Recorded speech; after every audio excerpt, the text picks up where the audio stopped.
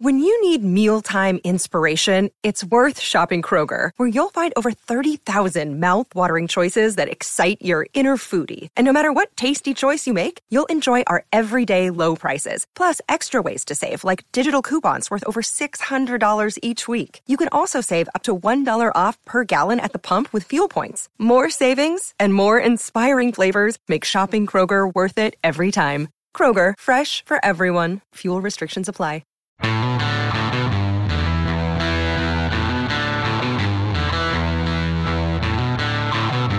Aaron Hogan, Rod Babers, Hook 'em Up, 1019 AM 1260, The Horn. Hook 'em up indeed. It's hour 2 of our 5-hour Thursday conversation, recapping National Signing Day. A lot to cover. We'll talk to C.J. Vogel, a Longhorn insider from Football Brainiacs at the bottom of the hour. His thoughts on the Longhorn class. Rod's got a rant coming up ahead of that as well. We'll get some headlines coming up, and we're getting into the Christmas spirit, Rod. Today is the day to do it. Yes, it is. We're close, man. It's about time. I mean, what you waiting on? Christmas is on Monday. Yeah, you got to. What you waiting on? So whether you got to listen to Christmas music, which, I mean, Ty's been playing, or you got to watch your favorite Christmas movie, today or tomorrow, it's time. I mean, like I said, I don't like to do it too early. You can really kind of, you can hit that Christmas high too early. Right before Christmas. I don't want to do that. I want to peak at the right time, like Texas football. So you're just getting into it as a father of a 3-month-old. Yeah. I think because I don't want to say you stunned me. Well, you asked me that right off the top of the show. Are you in the Christmas spirit? And I was like, you know what, Rod? I'm not. Well, because you got a beautiful tree in here, so maybe decorating sometimes puts people in the Christmas spirit. Yeah, but usually for me, the Christmas spirit came from my kids. But now my kids are all gone. I'm an empty nest guy now. That's true. That's a good point. Yeah, see, that's a great point about the kids. Santa and your kids' Christmas list, and everybody's getting fired up. That's true. Good point. You know what I mean? Yeah. You know what I mean? I like you. That's a good point to think about that. Some people, it's the kids that do it. Yeah. They're so excited about it. For man. them, so it's the greatest time of the year. It's the best of times. Yeah, it's the greatest time of the year for them. They get old. Yeah. You can't avoid getting in the Christmas spirit. They're the ones who thinking about it right after Thanksgiving. Oh. They're like, hey, Christmas coming up. They're locked in year round. Trust me. Kids, when you before they know the whole deal, when they're because you use it as bribery as a parent. You're like, Santa's watching. Yeah, you're right. Santa's watching. Stay up on the shelf, man. You know what I mean? You better watch yourself. Yeah, and kids, they like, hey, Santa is watching. He's making a list. He's checking it twice. You better find out who's naughty and nice, right? Be on my best behavior because Santa is watching. That's true. Yeah, Santa's the all-time bribery guy. He's the watchman. That's a great point. I didn't think about it. Yeah, that's a great way to bargain. I like that. Bargain with the behavior. Hey. Lock it in. Use that in June. Oh, you can. Hey, Santa's watching. They be like, damn, I forgot. Damn, sorry, Dad. What would Santa think? Damn it. WWS. So right. So that's what the kid does. You're like, wait, hey, kid, hey, Santa's watching. Oh, I forgot. You're around, brother. About that. You're around. You're right about that. Oh, yeah. So then they get geeked up. Then there's all the presents under the tree. Oh, man. That whole thing. So that's coming. Fantastic. It'll be here before we know it with Monday's Christmas holiday, Christmas Eve on Sunday. There's also a feast of football conversation as well with the NFL opening up tonight with Week 16. Also recapping National Signing Day, which was good, I think, for the Longhorns. It was top 5. I mean, top 5 class. You can be better, but not much better. But, and now for the first time, when you look at the national recruiting rankings, and if you're Texas, you're like, okay, we did fine. In years past, and for many years, you'd look at it and say, okay, well, Texas was the number 1 class in the Big 12 by a lot. No one's even close. Mm-hmm. Well, now you're at the top 5 class, but you're behind 3 teams in your own conference. It's like, dang. Yeah. Dang it. Yeah. No, exactly. Just this year, when you finally ascend, it's about to get tougher. But we talked about it was, poetic justice for Texas, right? Their first time in the Big 12 when it was initially created as a league. They won the first Big 12 title, the inaugural one, and their last opportunity to win a Big 12 title, they won it. And I'm glad Texas was able to do that. Texas hadn't won a lot of Big 12 titles, guys, unfortunately, in football. No, just 4. With all those great recruiting classes they've had over the years, and nobody's recruited better in the Big 12 than Texas over the last, 25 years or whatever since the Big 12's inception. And yet they've only got 4 Big 12 titles to show for having the most talented team in the Big 12 based on recruiting rankings every year. Yeah. Well, for me, as an observer, a fan covering the team, it's exciting that the Longhorns are now. They have the 5th recruiting class, but there's 3 teams in their own conference ahead of them, like Georgia and Alabama. And LSU had a great run here at the end. It's like, okay, well, that's what you're walking into. And that's a good thing. That's what you wanted, right? You want to, as you talk about players, Rod, players who chose yesterday, they want to go play with great players and play in big games against great players. Period. Exactly right. And we know we can all understand that the Longhorns underachieved as a program for quite a while here because they'd have top 5 recruiting classes, and the next closest class was 20. Right, in the Big 12, yet they were still losing to those teams. Still losing some of those, right? Yeah. Well, now you know what you're walking into. I mean, Yeah. your eyes are wide open. You had a real good class, you feel good, but then you look up at Georgia, number 1 class, Alabama, number 2 class. That's the fun part, I think, because it's you want to challenge yourself. Well, you've always been recruiting with those guys, but you haven't been playing with those guys. Now you got to beat them. Now you're playing against them and recruiting against them. That's, like I say, that's a different conversation. Texas 100%. hadn't been there in a long time. 100%. All right, let's get to those top stories and headlines. If you were busy Christmas shopping or whatever yesterday, let's get you caught up on what went on National Signing Day. Top Gun Rentals and Lawn Equipment bring you the top stories. Yeah, college football yesterday. Big day for Texas. Added 24 new players to their 2024 roster on the first day of the early signing period for Division I programs. 2024 class headlined by 4 5-star prospects. We talked about Colin Simmons, the edge rusher from Duncanville, top edge rusher in the country. Brandon Baker, a left tackle from Mater Dei out there in California. Also Ryan Wingo, wide receiver from St. Louis. And Xavier Phil-Sami, 5-star safety from McKinney, all the 5 stars there. The class is ranked 3rd overall in the national composite rankings, behind only Alabama, or 5th, I should say, in the national composite rankings, behind Alabama, Georgia, and a couple others. Class includes a pair of transfer portal additions who will fill immediate needs. Houston wide receiver Matthew Golden, LBJ star and Clemson standout Andrew Makuba also became official yesterday, coming back home. Longhorns did lose 1 commitment yesterday when Dangerfield athlete Aaron Hampton flipped to Alabama, but the day was capped last night when Jasper 4-star linebacker T'Anthony Smith flipped his commitment from Texas A&M to Texas. He's the only linebacker in the class of 24. Of the 24 prospects who signed yesterday, 19 will enroll early at Texas. They'll be on campus next month. We'll have much more on National Signing Day throughout the morning. Big night of college basketball taking center stage last night. Madison Square Garden, how about 21st-ranked Duke? They knocked off the 10th-ranked Baylor in a good one, 78-70. Also last night, 11th-ranked North Carolina rolled past Oklahoma, 81-69. First loss for the Sooners on the year. Seton Hall knocked off 5th-ranked UConn in the Big East opener for both teams. Upset there. Top-ranked Arizona whipped Alabama 87-74. Not a good night in the NBA for the Texas teams. Mavericks lost to the Clippers out in L.A. 120-111. Houston fell at home to Atlanta 134-127. Week 7 in the NFL kicks off tonight with a good one. Battle of 7 teams in L.A. Rams hosting the New Orleans Saints. That game at 7:15 tonight on Amazon. In soccer, looking to bounce back from their disappointing 2023 season, Austin FC yesterday released its entire 34-match schedule for the upcoming year in 2024. 28-match season opens February 24th at Q2 Stadium. Home match with the Minnesota United, one of 28 matches versus Western Conference foes. There are 6 matches against teams from the Eastern Conference. That includes home matches with the Philadelphia Union and New York FC for the first time ever. Horn Headlines brought to you by Top Gun Rentals and Lawn Equipment. Don't be a ho-ho-ho. Bring anything on Foster Village's Amazon wish list on our Facebook page and get up to 20% off your rental or purchase. TopGun.net. We'll shoot you straight.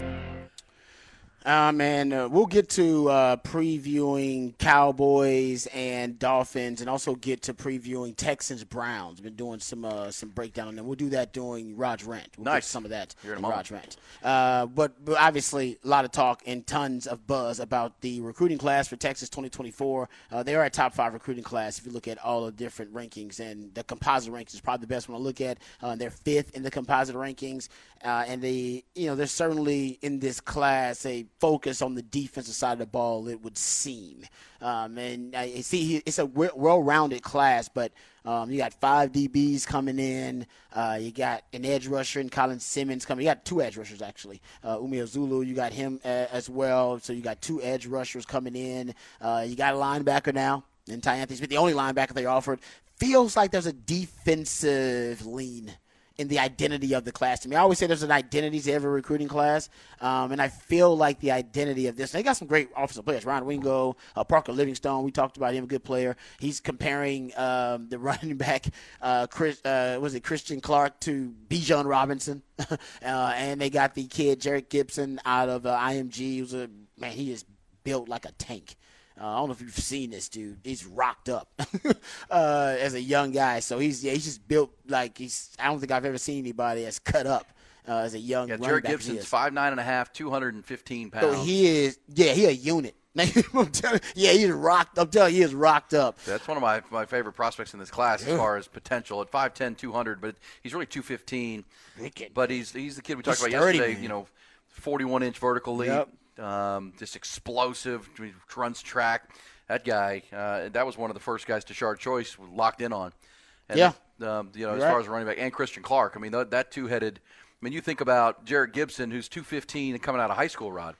You probably project him to be 225. That's what I'm saying. He's going to add weight just from lifting. We know C.J. Baxter from last year. He's a big 6'1", 215-pounder now. They expect him to play at 235 when he gets his grown body. Yep. He's still got his teenage body. Teenage body. Yeah, he got a grown man body yet. Well, I'm looking at that running back room a couple of years going, dang, you got some big backs.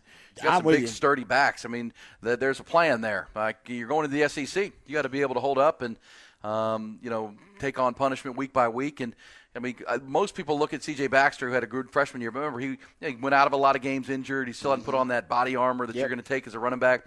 And just think about that guy when he's, next year and the year beyond, when he's 230, 235. People compare him to, like, Larry Johnson. Remember Larry Johnson when he was playing at Penn State? Yeah, I remember him, man. One of those guys that wear you down. Kansas City back in the Well, and you've gone through Sark likes to throw early to get a lead and then run late. Yeah, he wants to run. He wants to close. He wants to basically choke you out with the run game. And that's part of the big humans, right? Big humans will wear you down through 3 and 4 quarters. And by the second half, because sometimes early on you're trying to run, the team, they're fresher. They got legs early on. By the fourth quarter, that's when you're at depth. If you do, construct the roster correctly, the depth of your team overall, and then the mass advantage you have because you have the biggest O-line in the Big 12. You won't have the biggest in the SEC.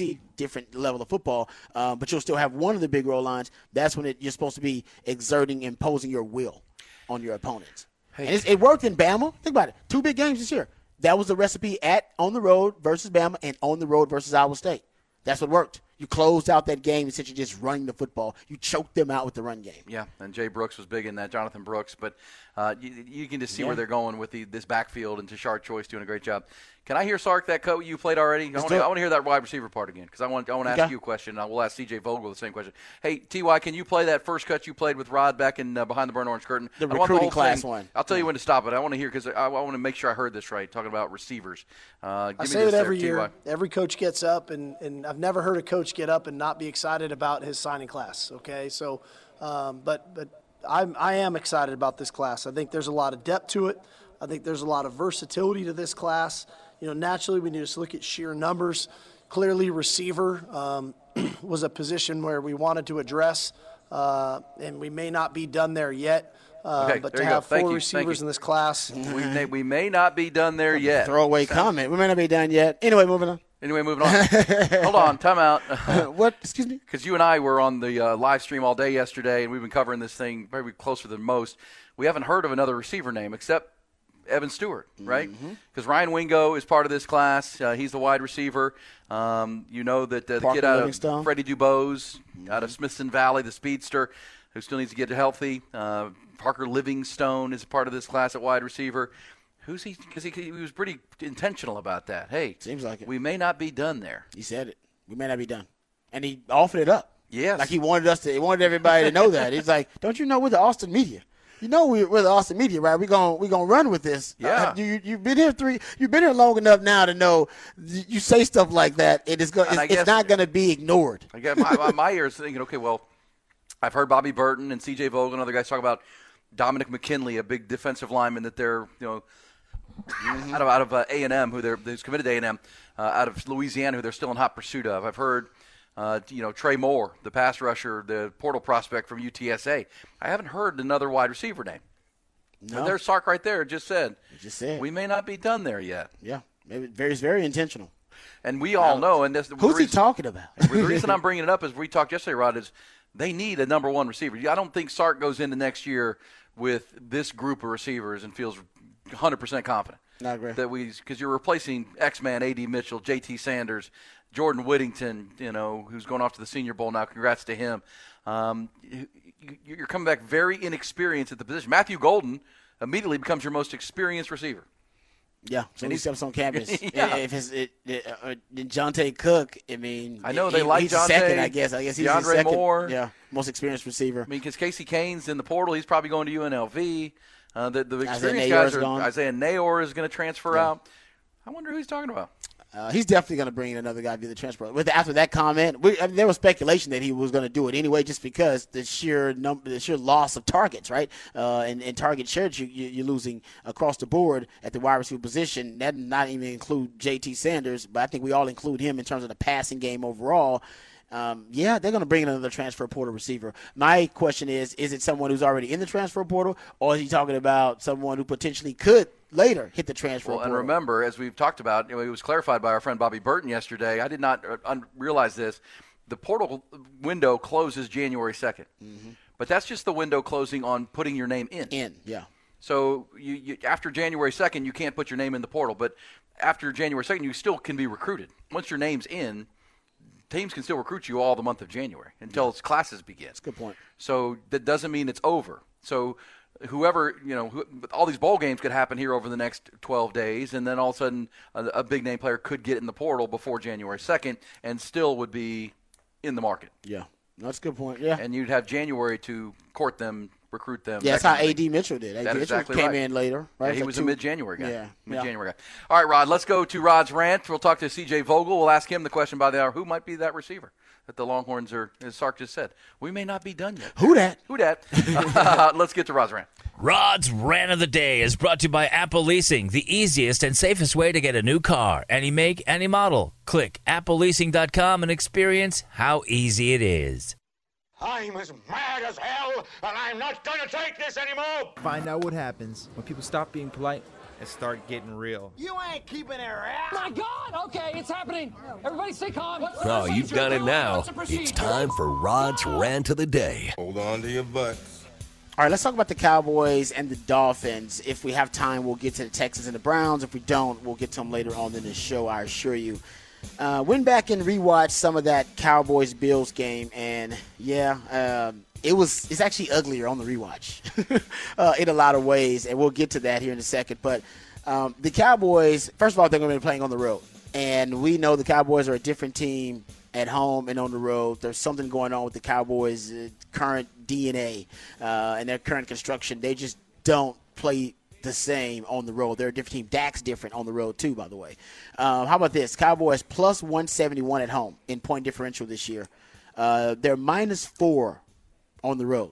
So they've been outscored by 4 points on the road, and they're plus 171 at home. No team in the modern era of the NFL, and we're talking about since 1933, has posted a negative point differential on the road with a home point differential of at least plus 170. Shout out to my man Bobby Belt. That's a great plus 171 set. At home, minus 4 on the road. That's like you essentially are. I mean, you're an average to below average team on the road, and you're a phenomenal team at home. Historically great at home. Yeah, that shouldn't be that much of a difference. There shouldn't be that much of a disparity between you at home and you on the road. That's the first big issue for the Cowboys. They got to figure that out. That's a cultural thing. That's a culture thing. And Mike McCarthy's got to figure that out. Remember the Astros were like that? Yes. We kept bringing it up. Like, how is this possible? Last year the Astros weren't all year, and then the last 6 weeks they were horrible at home. It's like, how is it possible that they can be so good on the road? They were bad at home. Yeah, they're bad, which is even more perplexing. But anyway, and they're how about this? And that road loss to the Bills, first road team in over 10 years to allow 85 net yards passing or fewer. And lose by 20 points or more. So that was an ugly performance. And the Bills had a 69% run rate through the first 3 quarters of that game. That was the highest through 3 quarters in the Josh Allen era. So Josh Allen, basically, he had a 29% total drop back rate. That was the lowest rate in the Josh Allen era. So we've never seen, talk about breaking tendency. You've never seen a Bills team with Josh Allen starting quarterback run as much as they ran versus the Cowboys. Hadn't happened. First time it's ever happened. And James Cook was great. I mean, he's actually a good player they finally found, I think, their answer at running back. So the Cowboys shouldn't be like ashamed that he went off. He's the offensive player of the week in the AFC, which, by the way, first time since 2002 that a running back for the Bills has been offensive player of the week. James Cook's on pace for 1,000 yards and 500-plus receiving yards. To do that under the age of 25 is pretty rare. Last group of running backs to do that under the age of 25 in 2019 was Leonard Fournette, Christian McCaffrey, and actually Dalvin Cook, James Cook's brother. So keep it in the family. So it was rare, and it was a great coaching job by Joe Brady. As a matter of fact, Joe Brady was even surprised how well they ran the ball against the Cowboys. And he actually had an interview recently where he talked about how they initially thought they could run the ball against the Cowboys, but they didn't think it worked that well. Here's Joe Brady. Like I'm probably a broken record when I say this, but there's a way to win every game, and the other coaches get paid too, right? And so we think we have an idea going into the game about, hey, how we think this is how they might play it, or this is how we think our guys are going to respond to something, and then sometimes we get that, sometimes we don't. It's it's critical that we find that whatever that is working, or try to continue to try to find whatever that is if it's not. And so, I think last night was just a product of, I don't think anybody envisioned being able to have that much success. I'm not going to sit here and say I knew that going into the game, but I felt confident in the guys up front. I felt confident we'd be able to run the football, and, it wasn't broken, so why try to fix it? And, I was proud of the way that the guys responded and kind of how they played. And, they didn't blink. They were like, do it again. And just seeing our receivers and our tight ends, even Josh, just the way that they were playing, knowing that the pass game wasn't the emphasis. It was a lot of fun to see. Injuries were a big part of that equation as well, because no Jonathan Hankins, he's your best run defender on the front seven, and you did not have Jonathan Hankins. I'm sure that was a big part of why the Bills decided, hey, we're going to be a run-first team, a run-oriented game plan versus the Cowboys. And also that's the Cowboys' weakness. Cowboys are built on speed, and when you run right at them and you become a power-based run game, I think that's really what is directed at the Cowboys' weakness.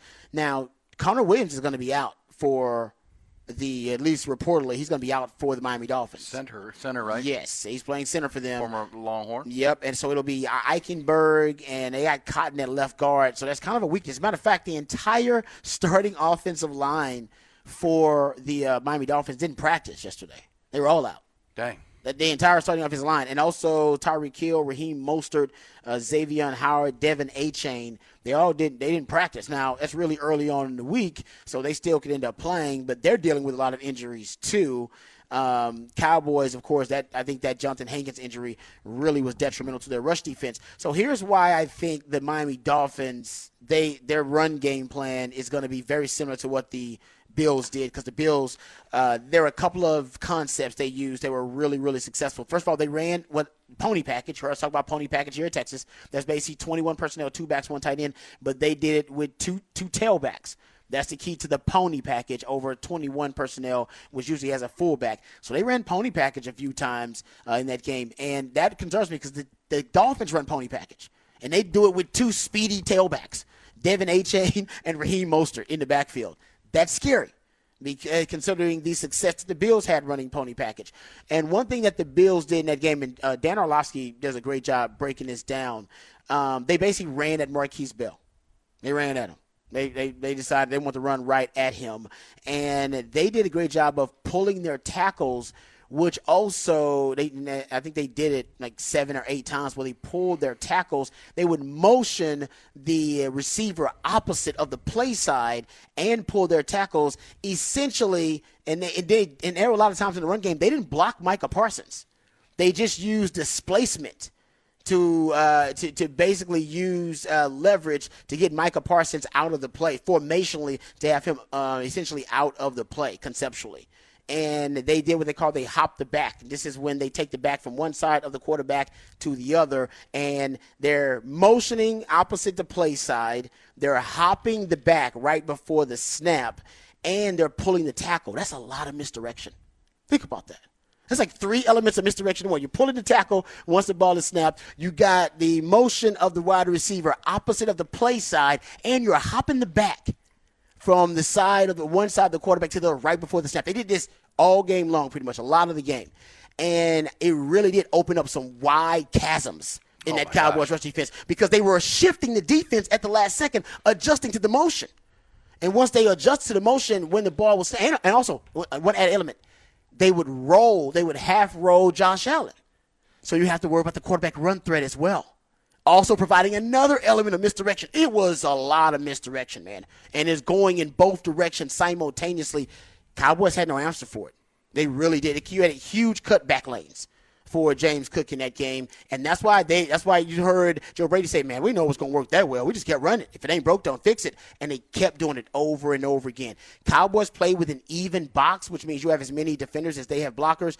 And when they would shift in motion, they would basically take a defender out of the box because Micah would have to shift with it and motion with it, or they'd be worried about the legs of Josh Allen. So that would also be a responsibility that they had. So it would basically make an even box a light box with the motions and the shifts. It was a brilliant game plan. And I can tell you right now, Mike McDowell is going to take that game plan because nobody motions and shifts more than the Dolphins.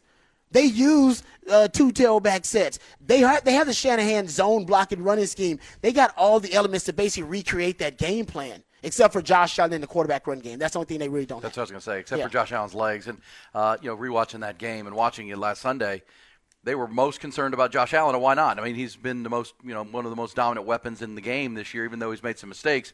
And they were so focused on Josh Allen. It's almost like you talk about breaking tendency. They did. Well, they let's see if we can run the ball. Then it started working, and they never stopped. They never had to use. They never had to. And there's a lot of stuff on Dan Quinn too, guys, because Dan Quinn loves to play dime, and nothing wrong with that. They play more dime defense than any team in the league. I got this stat for you. The Cowboys have played dime, 6 DBs, against 221 rushing snaps this season. They did that against the Bills, and they got bullied. The Patriots are second in dime defensive snaps against rushing attempts this season with 43. So they're 200 more. Exactly, and that's why they got mauled against Buffalo because they were playing dime, and Buffalo was in 21 and 22 personnel sometimes. Heavy packages against dime. Exactly.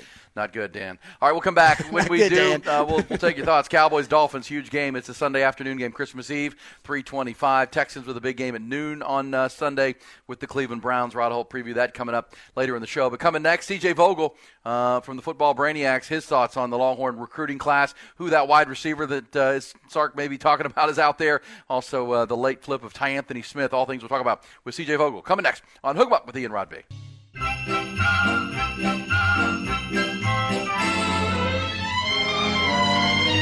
Aaron Hogan, Rod Babers, Hook 'em Up, 101.9 AM 1260, The Horn. Yeah, it is feeling a lot like Christmas. Today is the first day of winter. Also, my pop's birthday, Rod. December 21st. Happy birthday to my dad. Pops. Nice. He's listening down there in the H-Town. Hey. I won't say his age, but he's 73 today. Hey. So happy birthday to Pops. I saw Pops not too long ago. He looks good, man. Yeah, he's looking good. Doing all right.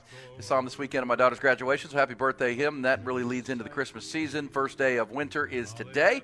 It's also the day after National Signing Day. With that in mind, let's go to the Vaqueros Hotline. Big part of our coverage on Texas football yesterday, Rod, you and Bobby Burton and this guy, CJ Vogel, yes, sir, the insider and recruiting analyst covering Texas and Oklahoma for Football Brainiacs. He's our buddy CJ. CJ, how are you, my friend? CJ, what's up? What's going on, fellas? Thanks for having me on this post-signing day. Was it Thursday now? Man, the week's flying. Yeah, it's almost it is. I'm surprised you have a voice, you and Rod. All the live coverage you guys provided yesterday on the Texas Football Channel. Plus, you covered the Sark news conference. I like Sark had a little bit of a Cedar fever going too with his raspy voice. But lots to talk about. What were your takeaways? I know you covered this recruiting class all the way up to signing day, so you know the players intimately. But what did you take from Sark's comments yesterday? Another day is here, and you're ready for it. What to wear? Check. Breakfast, lunch, and dinner? Check. Planning for what's next and how to save for it? That's where Bank of America can help. For your financial to-dos, Bank of America has experts ready to help get you closer to your goals.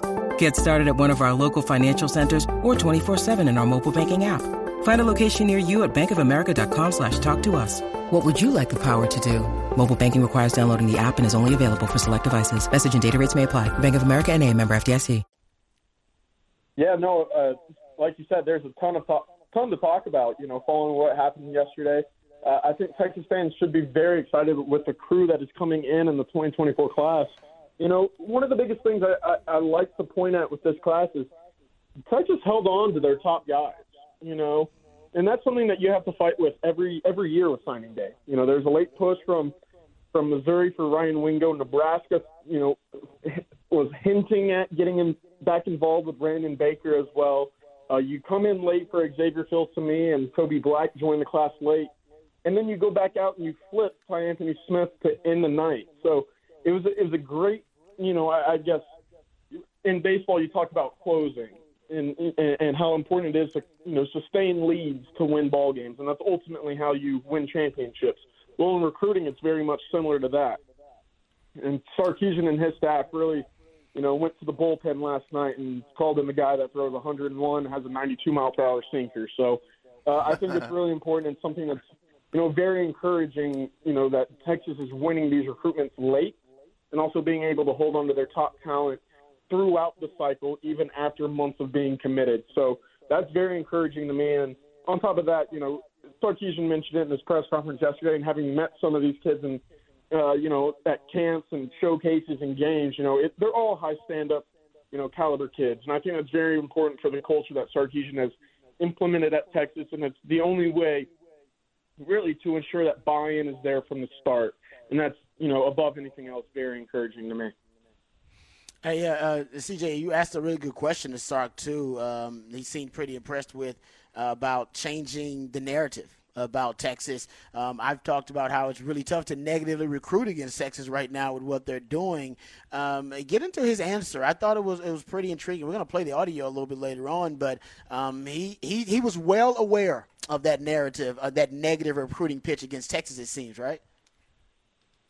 Yeah, no, he gave a great answer. I'm very excited that he did, because it obviously provides great talking points for us. So, no, his point was when he arrived at Texas, he realized there was work that needed to be done, and there was, it needed to be done quickly, because there was a reputation around Texas. They could not develop talent into the NFL, and ultimately there were too many games where they were leaving wins on the field. They just simply were not winning enough, and as a result, that kind of trickled down into the high school range. When you go talk to kids about, would you want to play at Texas? Yeah, well, it's a great school. It's big. There's a lot of opportunities, but, the school down the road, even in my own state, is probably going to get me better developed for the NFL. And that was one of the biggest hurdles that stood in the way of Steve Sarkisian from success immediately upon his arrival. I would say that's no longer the case now. Obviously, 5 guys were developed in the NFL prospect last year. A couple others even signed on for undrafted free agents after the draft. Texas is looking at a draft this year, which could be their best in about 15 years. And that's not even, going to mention the possibility of Quinn Ewers coming back. So it's really impressive, just the turnaround in really a short time that Texas in this program has taken. And it's the result of Steve Sarkisian trusting his staff to develop, and then obviously going out to recruit and really spread the gospel that is Texas football is no longer of the old days. Yeah, it feels like it has turned, and certainly turning 11 days to the game with Washington. And Sark did talk about when he hired his staff, he was very intentional about hiring coaches who have developed players, including Pete Kwiatkowski at Washington, and Bo Davis, one of the best on the D-line, Kyle Flood, obviously on the O-line, and C.J. Vogel, as you said, there could be 8, 9, 10 guys drafted, and they're moving into the NFL from this year's team. And wait till next year when Kelvin Banks and Quinn Ewers and could be some really high draft picks coming next year. Hey, C.J., we played a piece of sound just a little bit ago with Sark talking about the overview of the class, and he mentioned wide receiver was an important position, and they brought in 3 or 4, but they're not done there. Or he actually mentioned that we may not be done at wide receiver. That led me to wonder, well, who are they talking about? What other obviously Evan Stewart's in the portal from Texas A&M. There's other high school players. Who could Sark be referencing when he says we may not be done at wide receiver? Yeah, I think a lot of people point straight out to Evan Stewart. the former 5-star wide receiver from Frisco who spent the last 2 years at Texas A&M. I don't necessarily think that that's a perfect match for Texas right now. I know on paper it makes all the sense in the world, but for now I think there's going to be pursuit of a wide receiver elsewhere. You can obviously look to the 2024 class, and Aaron Butler out of Calabasas, California, is a guy Texas has been tied to recently. He fits the mold of wide receiver Sarkisian likes to deploy in his offenses. Obviously, can catch and go, has great speed, has some nice wiggle to his game as well. So that'll be one to watch if Sarkisian and his staff don't find a guy in the portal.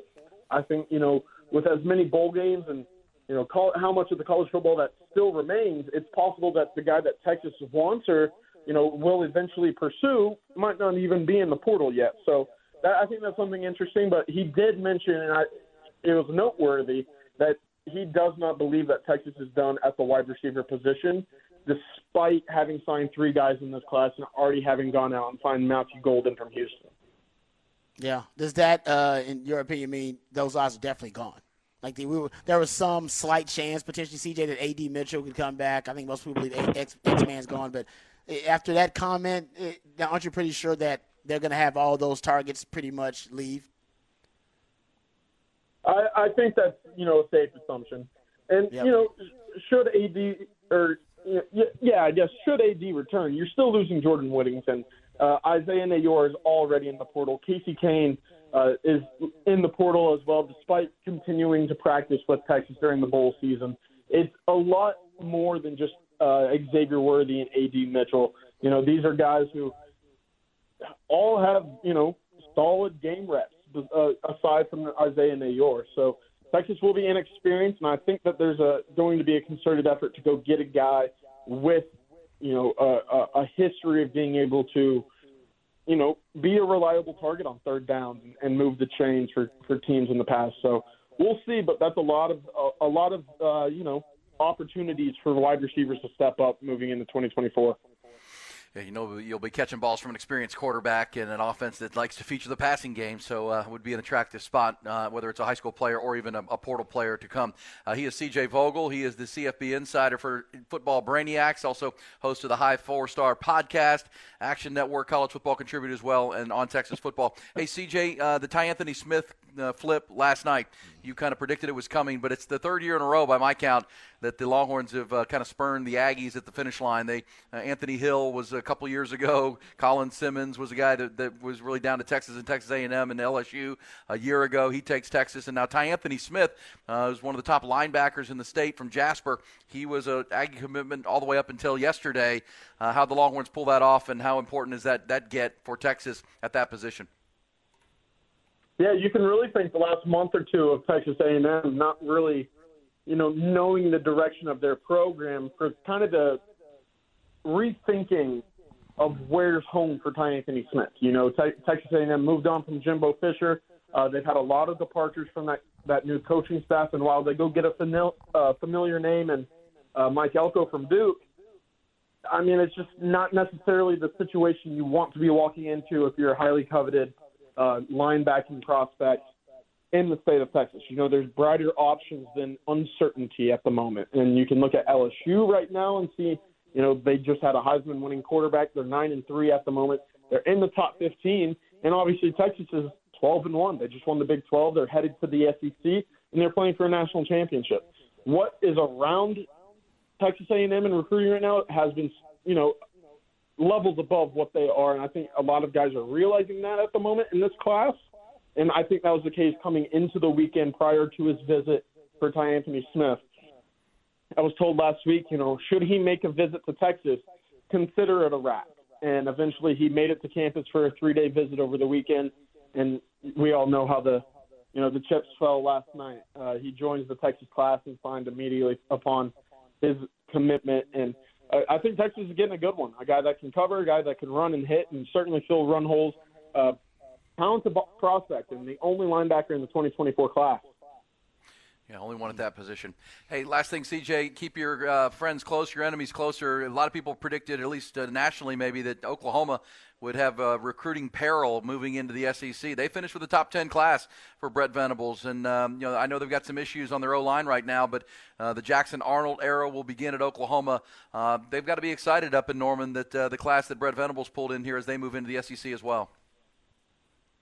Yeah, certainly. Oklahoma's going to have a good defense next year, and I think what we've seen the last 2 years on the defensive line is going to be a big part of that.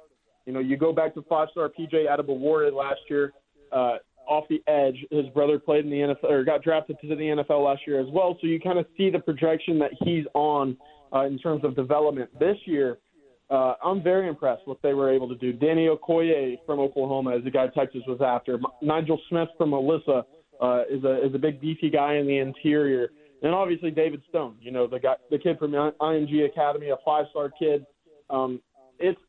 We've seen it firsthand this year. You can win games with your defense solely through the pressure and, production from your defensive line. And, that's a sign of a great defense, or at least the makings of what eventually can become a great defense is, having a great defensive line. And, that's kind of the blueprint that Oklahoma and Brent Venables are instilling currently with their defensive makeup in Norman at the moment. So, you still have some question marks. Is Jackson Arnold going to be that guy? I think they're losing their entire offensive line from this year as well.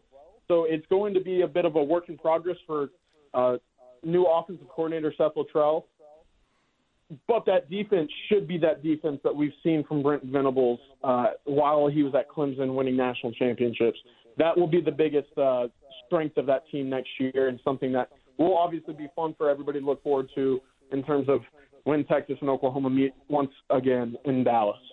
Yeah, A&M and Oklahoma next year. Yeah, Brett Venables had those great defensive lines at Clemson, obviously, and trying to replicate that in Norman, and that's a good thing. Longhorns know how good that is when you've got those guys up front, those dudes. On the point of attack. Yeah. All right, CJ, thanks, bud. Appreciate you. All the work yesterday, all the work today. We'll keep the number handy and check in as things develop. CJ Vogel from Football Brainiacs. Thanks, my friend. Thanks, CJ. Thanks, fellas. Have a good one.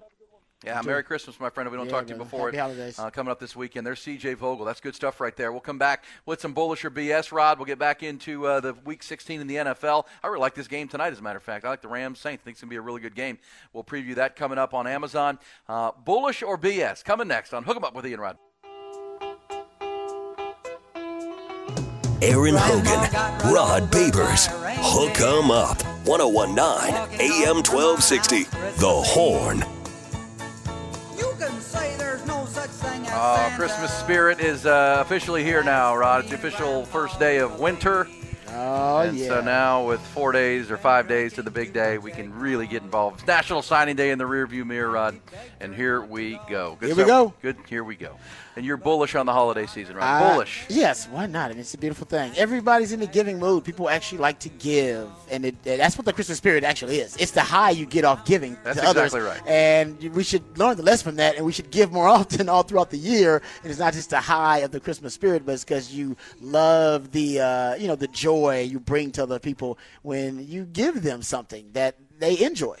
Right? That's part of it. Thought of them. Yeah, so that's thoughtful about what that's what the Christmas spirit is, That's man. exactly So right. you want to get in Christmas spirit, go start giving. You can go, there are charitable organizations, there are people in need out there. That's a big part of it, too. All right, bullish or BS. How about this one? Give it to me, Rod. Former Raiders coach John Gruden. Allegedly, reportedly, could be a candidate to watch to return as the team's head coach. This comes from at Vegas Nation reporter and at Review Journal reporter who covers the Raiders, Vincent Bonsignorti. Ooh. So this is Mark Davis saying, you know what, I'm just going to go ahead and bring John Gruden back.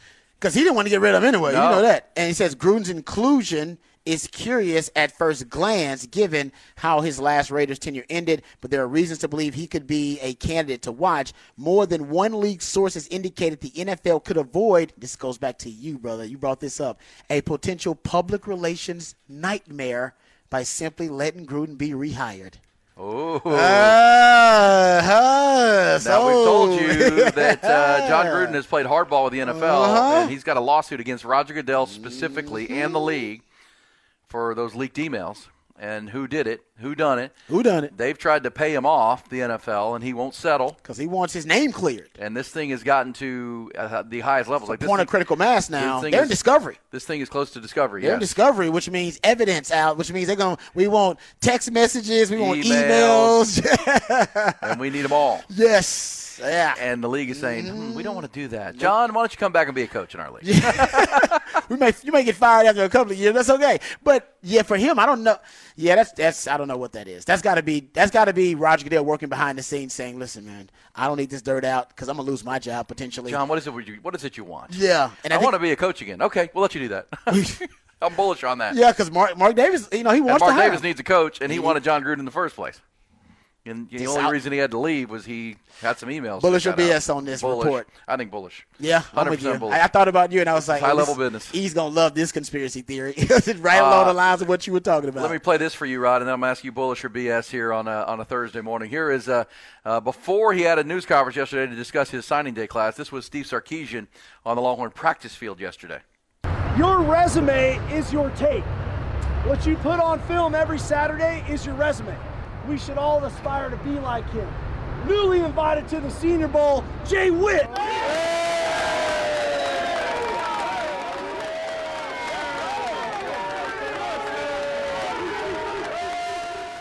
Hey, Jay Witt now going to the Senior Bowl along with Devondre Sweat and Byron Murphy and Alfred Collins. We're going to do a lot of Senior Bowl coverage. Yeah, man, we may need to go to Mobile, right? Let's go to Seriously, Mobile. Man. Yeah, you played in the NFL. You know Jay Witt. Is he an NFL player?